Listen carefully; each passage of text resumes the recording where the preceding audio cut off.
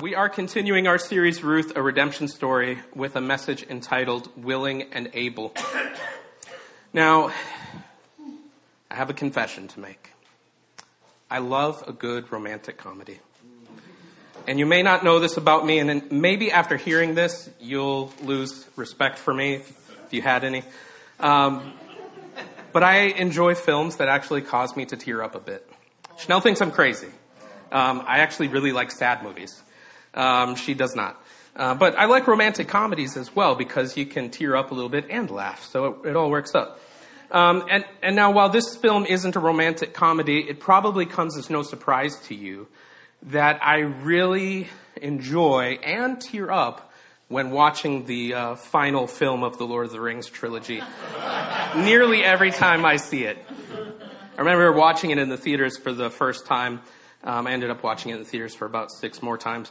But I remember, I don't know if you've ever seen Return of the King, but there's 3 or 4 false endings, and each one tearing up a bit, and then there was more, so that's me.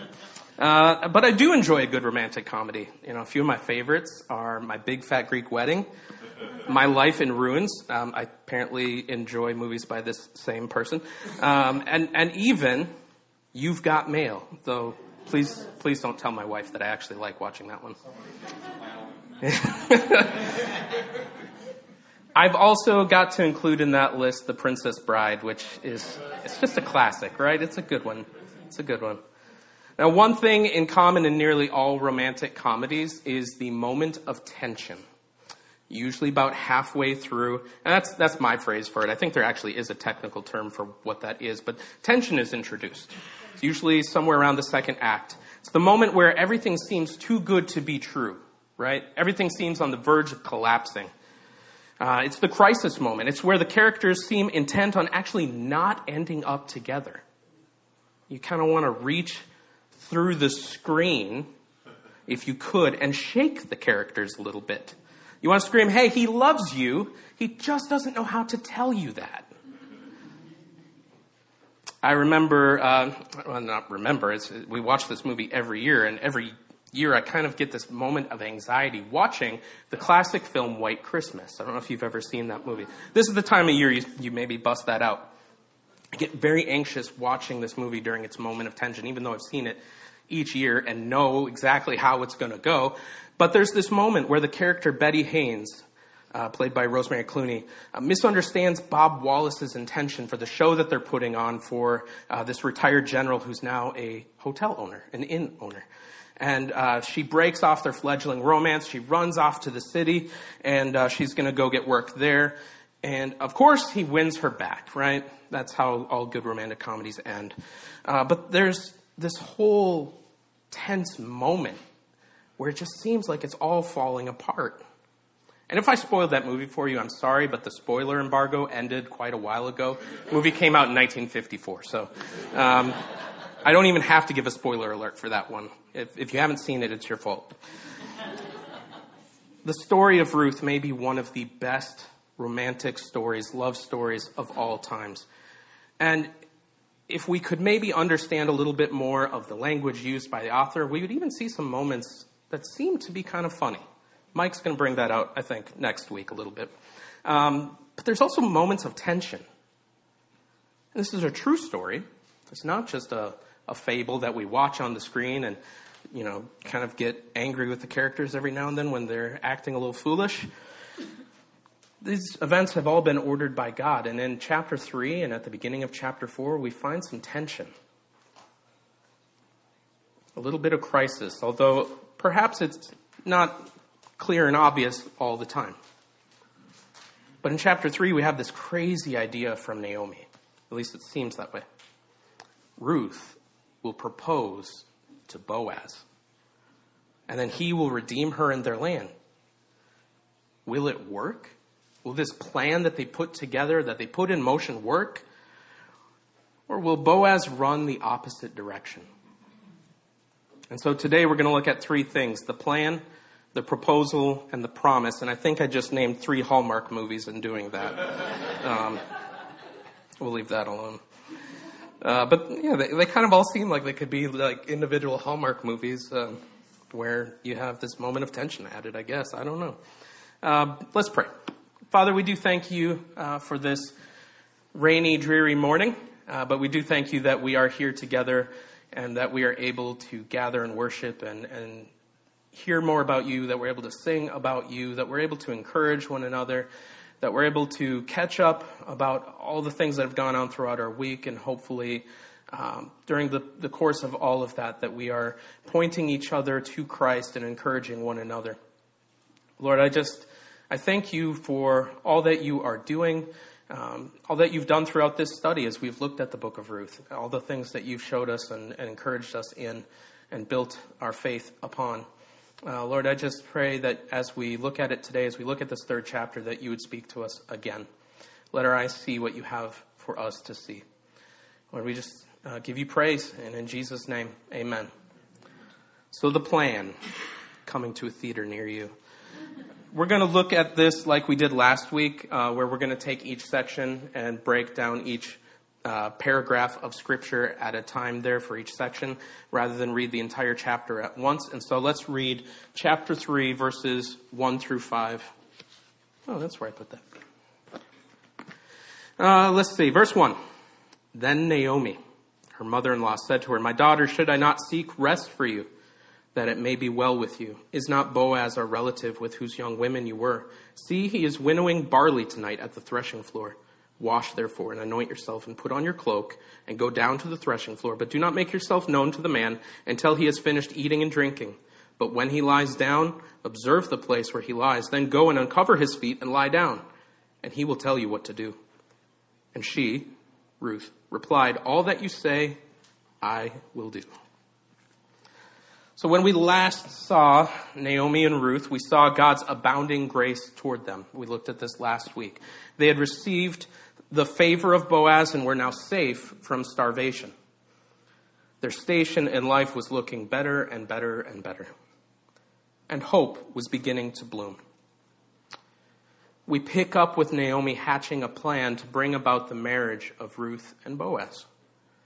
Now, I want to mention as we begin to look at this a little bit deeper that in biblical study and interpretation, we should know that not every narrative is normative or prescriptive, meaning not everything in Scripture is written with you or me in mind, with the purpose of us treating this passage as directly applicable for our life.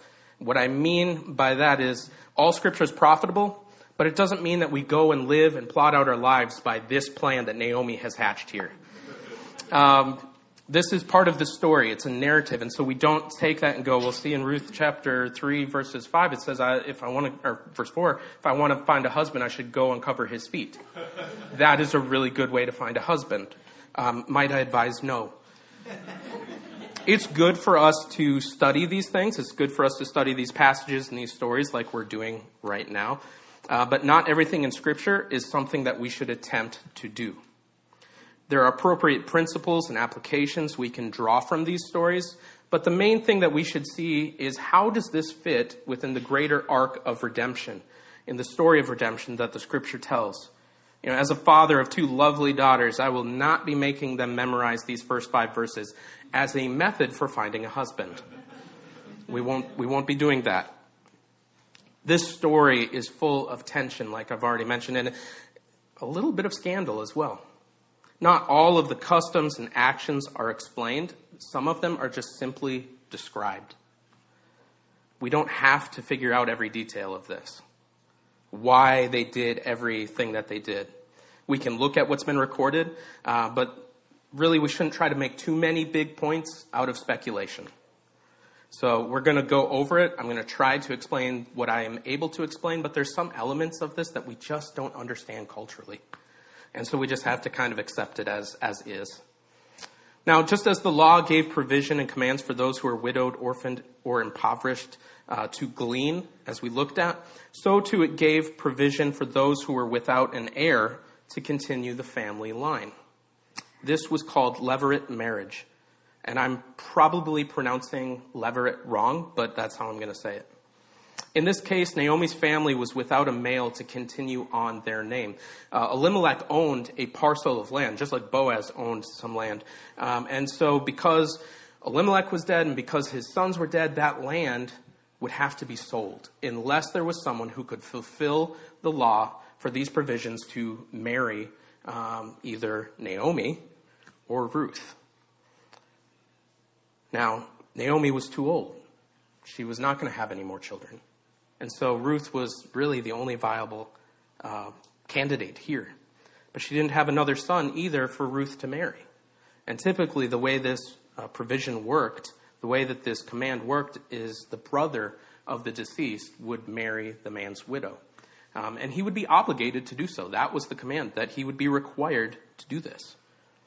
As strange as it might appear to us in our culture today, there's nothing questionable or unseemly about this. This is what God had commanded. And really, there's nothing wrong with what Naomi is doing, even in plotting this course of action. And perhaps the narrator expects this, and that's one of the reasons he goes to such great lengths throughout this book to just speak of how high character these two people had, Boaz and Ruth. They were people of good and noble character. And we see that throughout the story. So let's read a little bit about levirate marriage. Deuteronomy 25, 5 through 10. If brothers dwell together and one of them dies and has no son, the wife of the dead man shall not be married outside the family to a stranger. Her husband's brother shall go into her and take her as his wife and perform the duty of a husband's brother to her.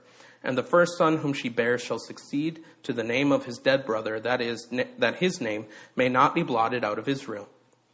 And if the man does not wish to take his brother's wife, then his brother's wife shall go up to the gate to the elders and say, my husband's brother refuses to perpetuate his brother's name in Israel. He will not perform the duty of a husband's brother to me. Then the elders of his city shall call him and speak to him, and if he persists, saying, I do not wish to take her, then his brother's wife shall go up to him in the presence of the elders and pull his sandal off his foot and spit in his face. And she shall answer and say, so shall it be done to the man who does not build up his brother's house. And the name of his house shall be called in Israel, the house of him who had his sandal pulled off. Some interesting stuff there.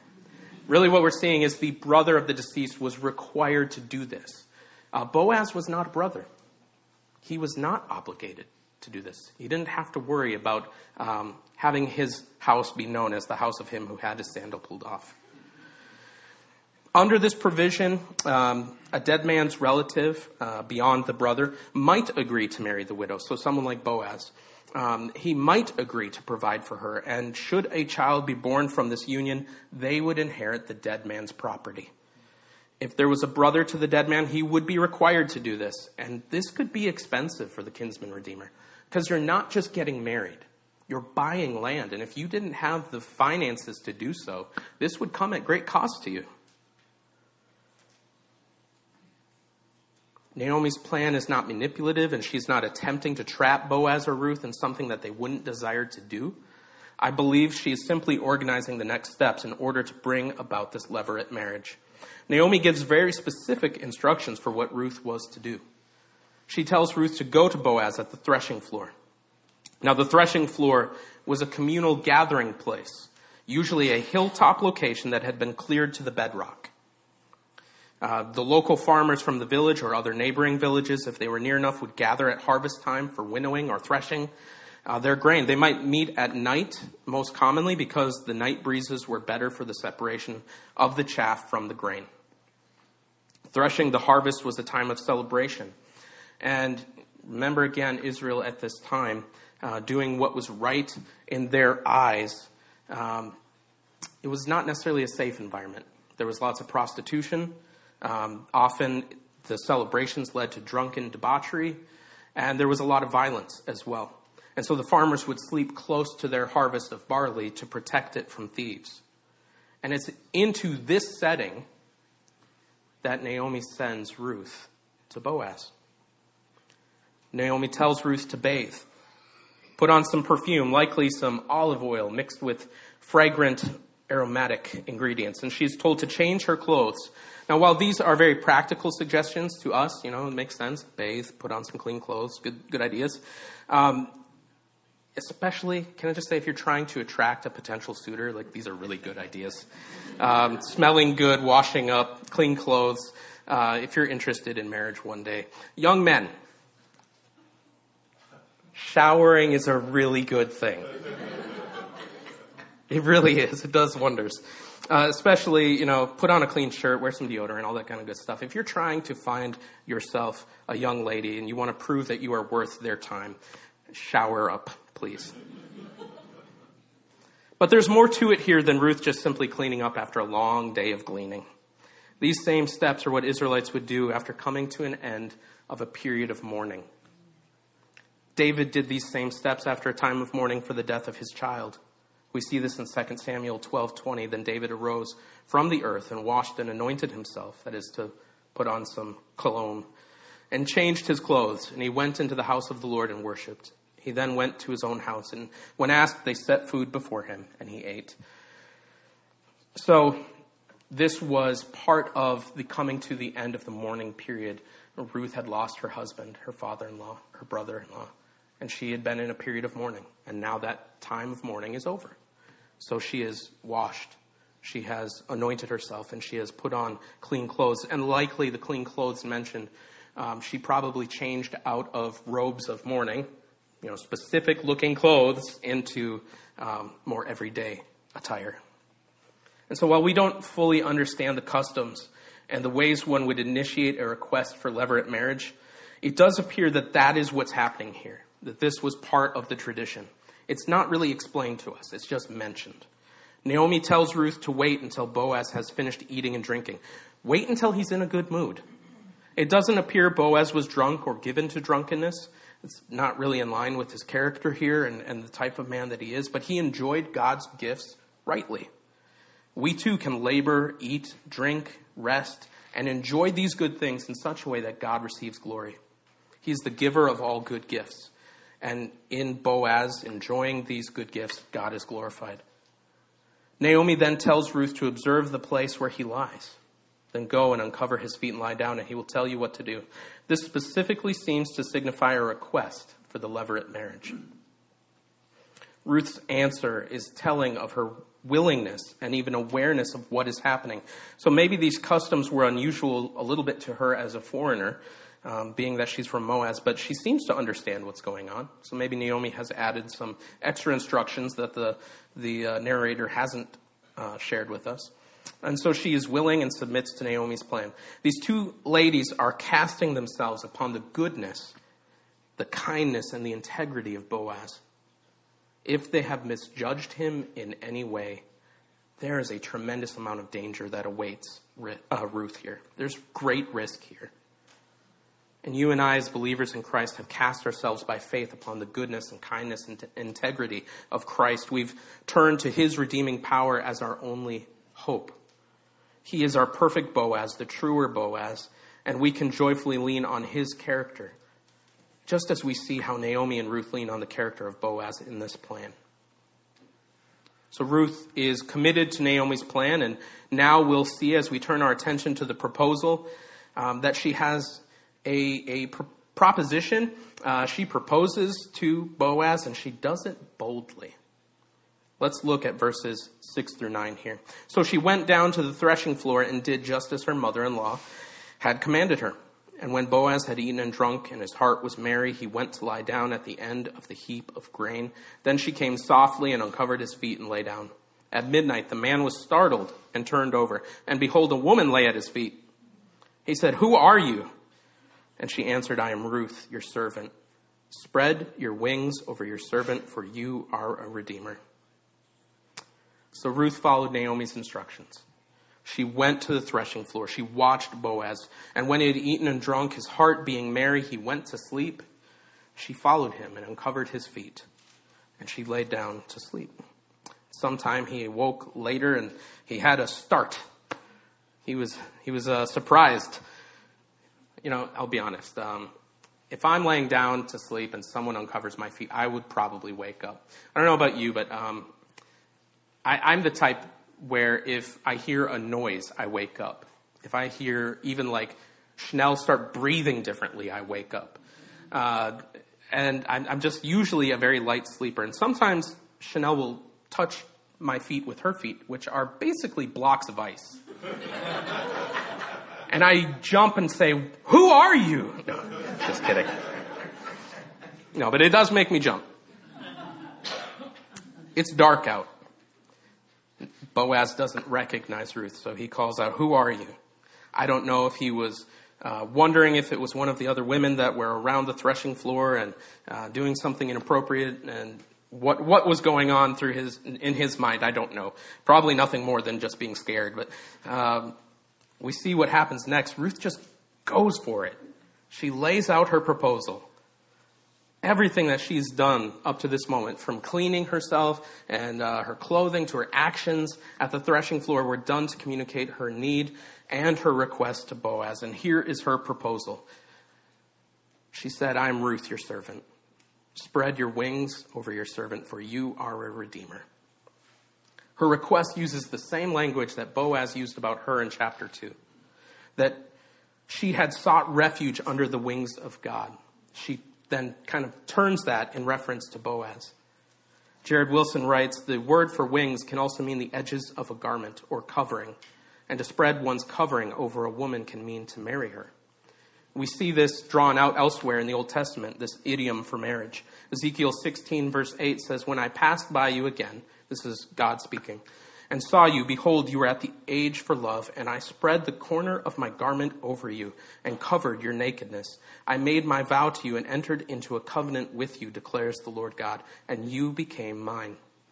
The language of marriage here in Ezekiel describes God's caring, covenantal love for his people. And we might shy away from language like this language of our relationship with God. But this language of love, union, and marriage is all over the scriptures. We spoke last week about God's provision. We saw Boaz praise Ruth for seeking refuge under God's wings. And this imagery speaks of a baby chick seeking shelter under the wings of its mother, seeking protection, safety, and nourishment. The imagery of this is expanded in Ruth and Ezekiel to refer to the actions of the groom protecting and providing for his bride. And this imagery is not just found here in the Old Testament as well, but we see in the New Testament imagery of marriage and the wedding in regard to our relationship with God and to Christ. Revelation 19:7-9, "Let us rejoice and exult and give him the glory, for the marriage of the Lamb has come, and his bride," his church, "has made herself ready. It was granted her to clothe herself with fine linen, bright and pure. For the fine linen is the righteous deeds of the saints. And the angel said to me, write this, blessed are those who are invited to the marriage supper of the Lamb.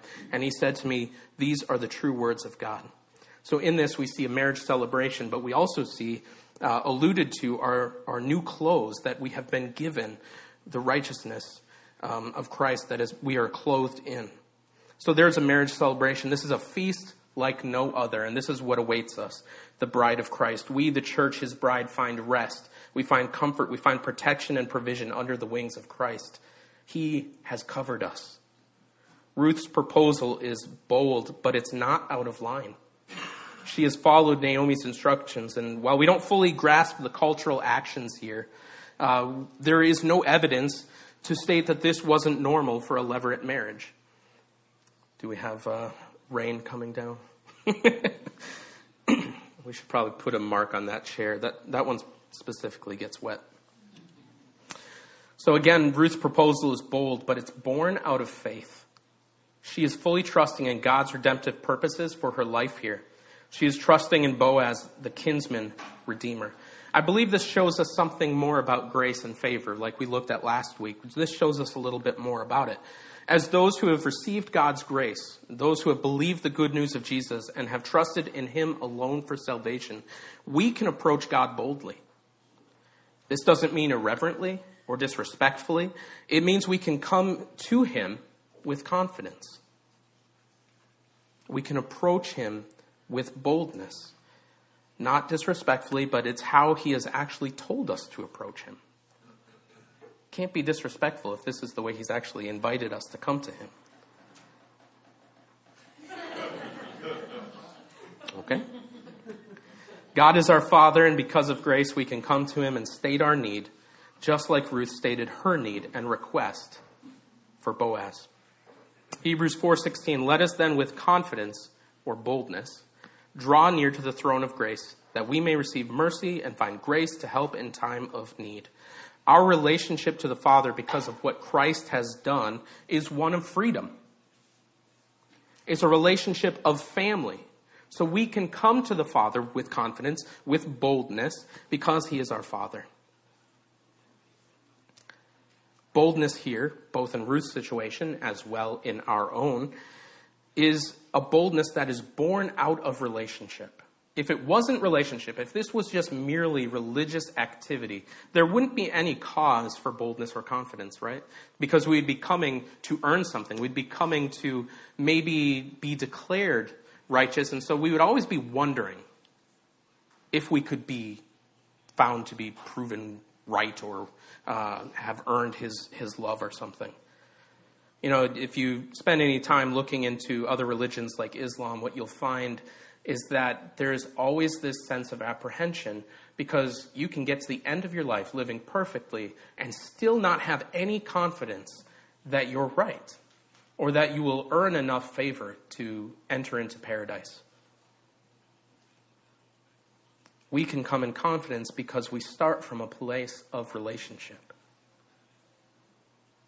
Back to the story here. What is Boaz's response going to be? Under certain circumstances, the kinsman redeemer, like I mentioned, the brother, would have been required to marry the widow, but not in Ruth's situation. Boaz was not required to do anything here. He was not the brother of Mahlon, her husband. He was a kinsman redeemer, being part of the family of Elimelech, but he was not required to marry her. So would he be willing? As we turn to the next Hallmark movie, we find the answer to that, The Promise. So much better than a Hallmark movie, let's be honest. Beginning in verse 10, we find out how Boaz responds, and in his response we see a promise. Boaz is not put off by Ruth's boldness. In fact, he's pleased by her request. He blesses her, saying, "May you be blessed by the Lord, my daughter. You have made this last kindness greater than the first, and that you have not gone after young men, whether poor or rich." The kindness he's referring to is Ruth's desire to provide Naomi an heir for their land by marrying Boaz. He respects her for not pursuing younger men.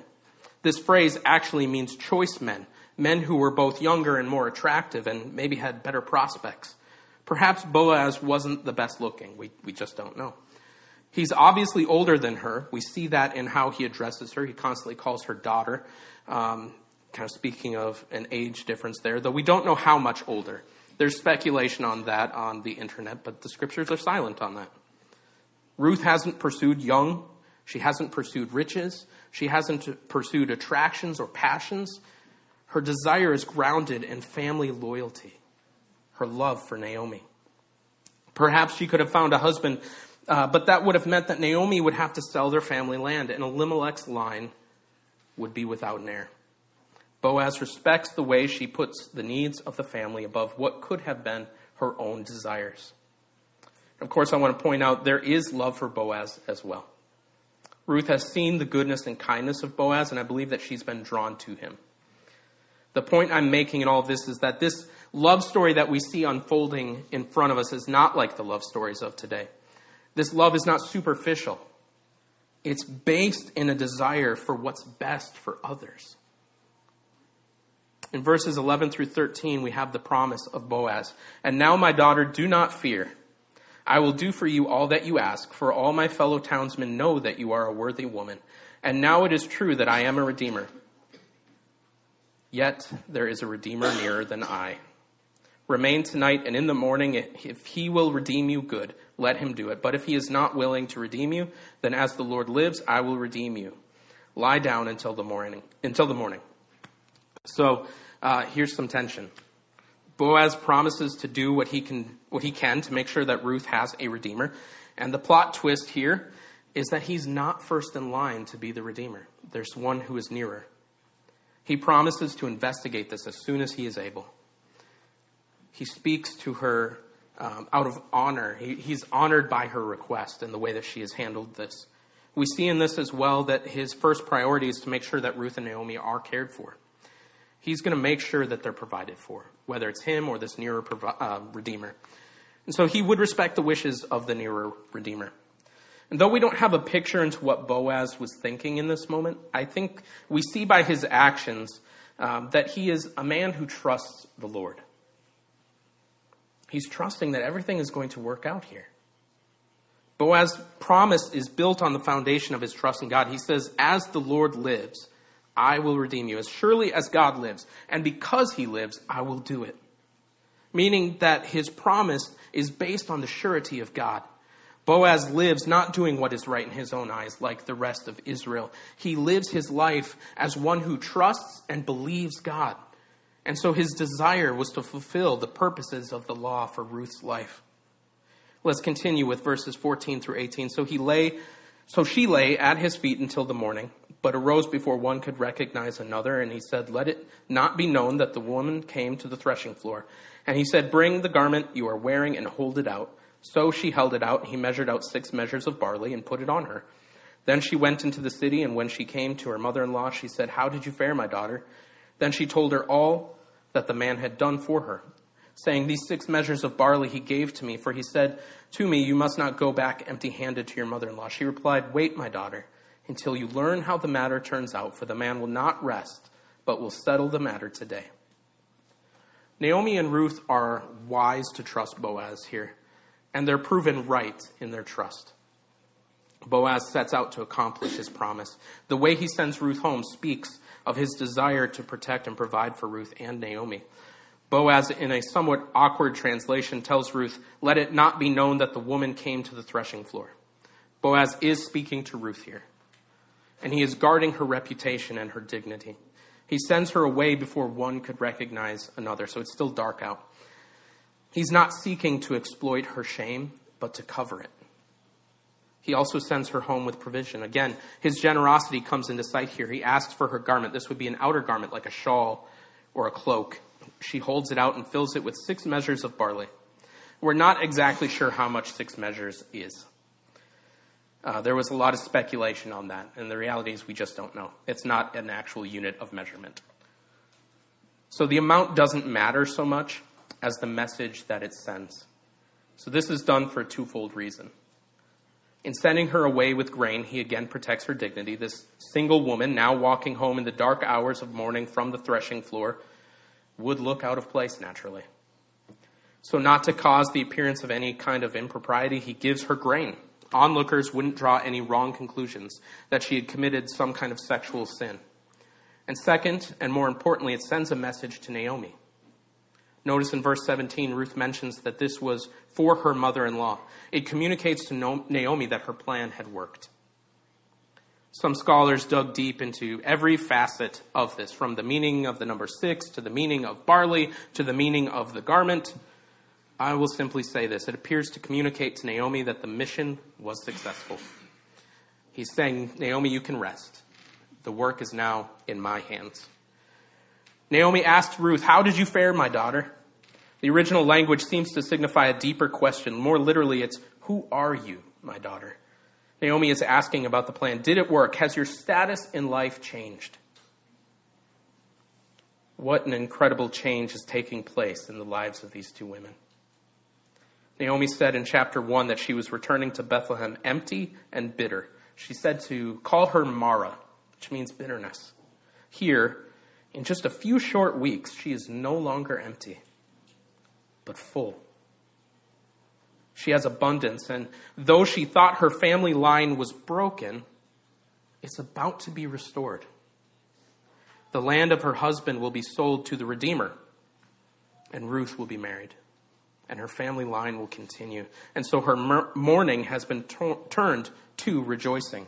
And in the final verse, Ruth is told to take it easy, to rest. The man will not rest, but will settle the matter today. Boaz is a man of high character. He will do all that he sets out to do. He will not rest until Ruth is able to rest, till she's able to be at ease. And this was the purpose of what Naomi set out to do, to bring Ruth to a place of rest. And now Boaz will not rest until that happens. And we see the gospel throughout all of this.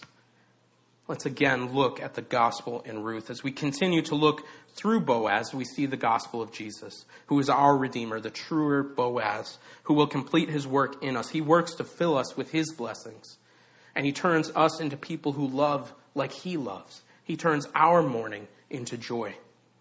Just as Boaz would cover Ruth with the edge of his garment to cover her under his wings, so too Jesus covers us.